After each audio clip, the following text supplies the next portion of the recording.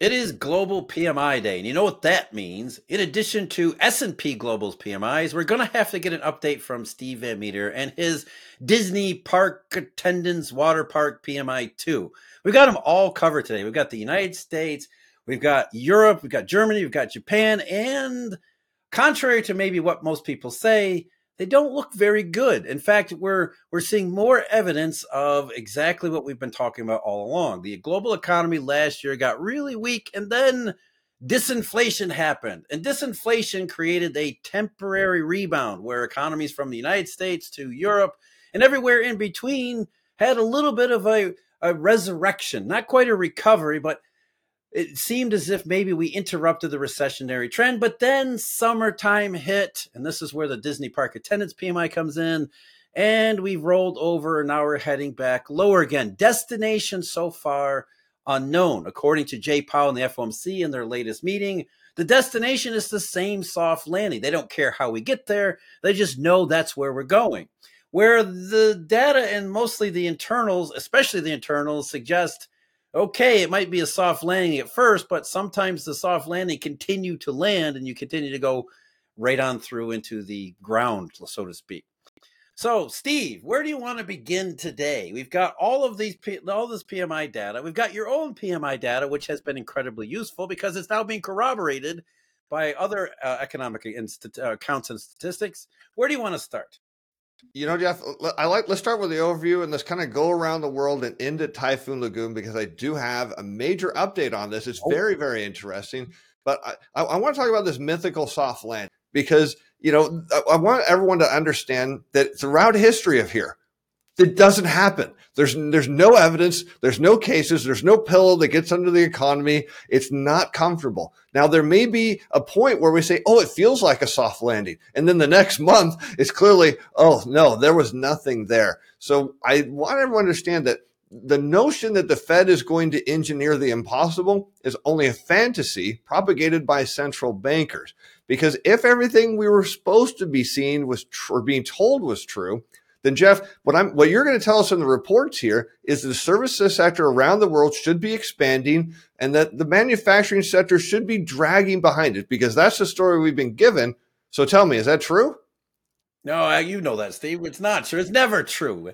It's the services sector is getting weaker and weaker because, as you have said repeatedly here on this show, manufacturing tends to lead. If we see weakness in manufacturing, and everybody says, "Oh, who cares? It's the manufacturing." Well, that usually is a warning sign that the situation is going the wrong direction.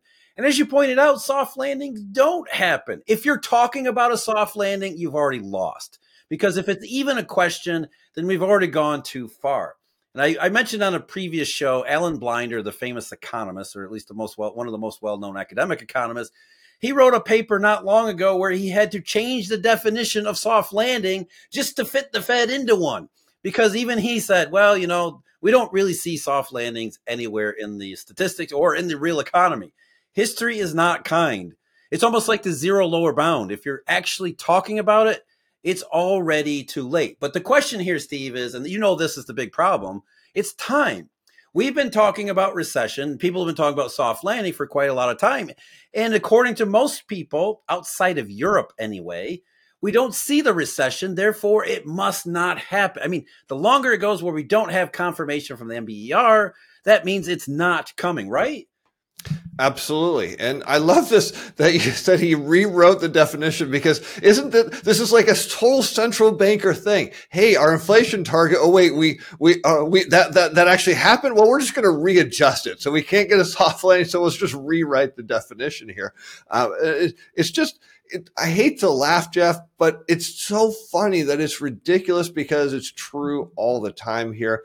But yes, as we take a look here, what's going on in Europe now, we've kind of suggested that this would be a good case study for what's coming for the rest of the world. And sure enough, the manufacturing sector, and again, you just want people to think about this. If there's fewer new orders, then of course the manufacturing sector is going to slow. And then eventually you're going to work through the backlogs, and that's going to outflow to the services sector. It doesn't go the other way around. It just doesn't happen that way. And Jeff, you got some new data here today from preliminary data now at S&P Global. Hit us with it. Yeah, the word that came up a lot, it's a word that we've been talking about the last couple of months. First, it was new orders. Remember, we talked about new orders contracting. That's the first sign. And then the more important one is backlogs. And backlog is going to be repeated several times in all these jurisdictions. And that's not a good thing either. So let's start with Europe. You brought up Europe. Europe is, in my opinion, already in recession. The GDP doesn't necessarily sync up with that, but Europe is in recession, and it looks like rather than skip out of it, they're going further into one. And the S&P Global data for the month of September, the preliminary estimates suggest exactly that. Manufacturing fell a little bit, 43.4 compared to 43.5 in August. Services, 48.4. That's up a little bit from 47.9. But as you know, Steve, the 47.9 and 48.4 are not, there's no difference there. The composite, 47.1, which is up 0.4 from 46.7. But the comments, you got to love some of these comments because S&P Global does not like writing negative things, and it stands out in a lot of cases. Whenever they have to write negative, they always pepper it with what they think might sound positive, but it really isn't positive. Here's what they said about Europe. The Eurozone private sector remained in contraction at the end of the third quarter of the year as waning demand led to a further decline in activity. The overall reduction in output was again led by manufacturing, but the service sector saw activity decrease for the second month running.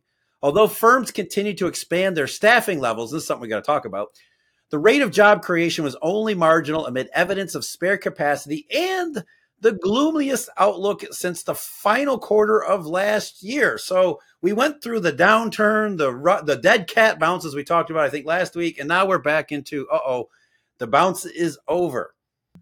But Jeff, that sounds like last month because they're saying this almost the same thing of like, oh wait, this has got to be the bottom. It can't get any worse. But that's the problem here is it is going to get worse. And I know a lot of people, because we can do charts of the PMIs. I know you do that for your subscribers, and you can say, hey, look, these are at levels what we've previously seen bottoms. And that gets people excited because there's this whole thing about, well, it can't get worse. And then it does. And the problem, the way it gets worse, and I want everyone to understand, because you mentioned, Jeff, the employment number there is when you see new orders go down, that just means you're going to take your workers and you're going to say, hey, go work on some of these backlogs. Now, the problem is if you work your backlogs way down and you don't get more new orders, then what do you have? A bunch of idle workers. And so management then looks at the situation and says, wait a minute, the central bankers are saying soft landing. The politicians are saying that the economy is going to grow. So we'll hang on for a month or two or three. And the next thing you know, they have to lay off. And it's surprising that we haven't seen this in Germany yet. We have seen it in Germany. Yes, that's where we're going next. That's Europe as a whole hasn't gotten to the layoff part, but at least according to S&P Global's data, and you and I were talking before we started, it's already maybe has hit UK, which we won't get into here. But let's talk about Germany, because Germany used the two words that we're looking for, and that's backlogs and employment. And you don't want those two words together. You can talk about employment and you can talk about backlogs separately, but you don't want backlogs and employment together because that's the recession stuff that most people associate with recession. So manufacturing in Germany was under 40 for the third consecutive month. 39.2, that's just horrible. Services, 49.8. That rose a bit from 47.3 in August. The composite was 46.2, up from 44.6, but again, there's no difference there. And the comment, the weaker demand environment saw average output prices rise at the slowest rate for over 2.5 years, despite an intensification of cost pressures. That's not a good sign. Employment, meanwhile, fell for the first time since December 2020, albeit only slightly, they have to throw in there, as businesses reported shrinking backlogs of work and pessimistic expectations for activity in the year ahead. So Germany, Europe, recession, then a little bit of a bounce, and then we're back into even worse recession heading toward the end of this year. And that's a particular challenge because we're seeing reports that holiday spending is going to decline. And so you start to think about the manufacturing sector. Why it's so important is if new orders are coming down, then that tells us Backlogs are gone. Employment is next. Unfortunately, it's inevitable. There's no way these companies can just sit on, idle employees for too long. They will have to cut. And then when those people get cut, they go on the unemployment line. Well, their income drops. And I want everyone to understand that when their income drops, well, that means their spending is less. And you start to build it starts as slowly. And I know you believe this, Jeff, and then it accelerates because a few people on the unemployment line, that's okay. Too many? Boom, demand is gone. Factories dragging services sector down. And now we get over to the baby. You said we're not talking about the UK, but that's the first place now we've seen in the data where we've seen layoffs start to show up. Yeah, I think that's the one part that most people focus on when they talk about the soft landing. They say, okay, I hear what you're saying. Manufacturing in particular is weakness. Services, questionable. Yeah, I get the weakness. Okay, we understand that. But where are the layoffs? What's going on with the employment market? And I think one of the things that we've talked about this all year is that this cycle is weird. It's different. It's elongated in a way that we haven't seen before, but that doesn't change the underlying economics, small e economics, that as you just laid out, Steve, unless something actually picks up. I mean, businesses, they don't want to lay off workers, but they're not charities. They're not going to sit on their profits and lose profits forever. They're waiting to see if this does play out in the way Jay Powell said, but the longer it goes, that doesn't mean it's not going to happen. That means the longer it goes where we don't get a turnaround means it's more likely that we're going to see what we're actually seeing in Germany and the UK and other places. Businesses are going to have to cut, not just in terms of workers, but also their investments, their spending, and a whole bunch of others. They're going to start controlling their costs even more, which is compounded by the resurrection and rise in oil prices, which is really badly timed here because we've got a weak economy to begin with, and the last thing we could afford is now higher oil prices. Yeah, I mean, so you look at these companies, right? These kind of infinite pots of money the central bankers think. It's like, oh, just give them more raises. I mean, it's like they don't have a ton of money because these companies are getting squeezed by inflation too. And so we can look historically at times during inflate where you see high inflation and then you see it come down as we're seeing now. We know that profits come down. And so there's only a matter of time before these companies get squeezed. They need to see new orders come back. I don't think we're going to see it. And like you just said, Jeff, the energy sector, huge problem here because everyone's like, all right, well, sometimes crude oil, and we've talked about this before, sometimes it tells us the global economy is growing. So we'd have to look and say, hey, look, I don't know what's wrong with the rest of the economy, but oil's really got it right.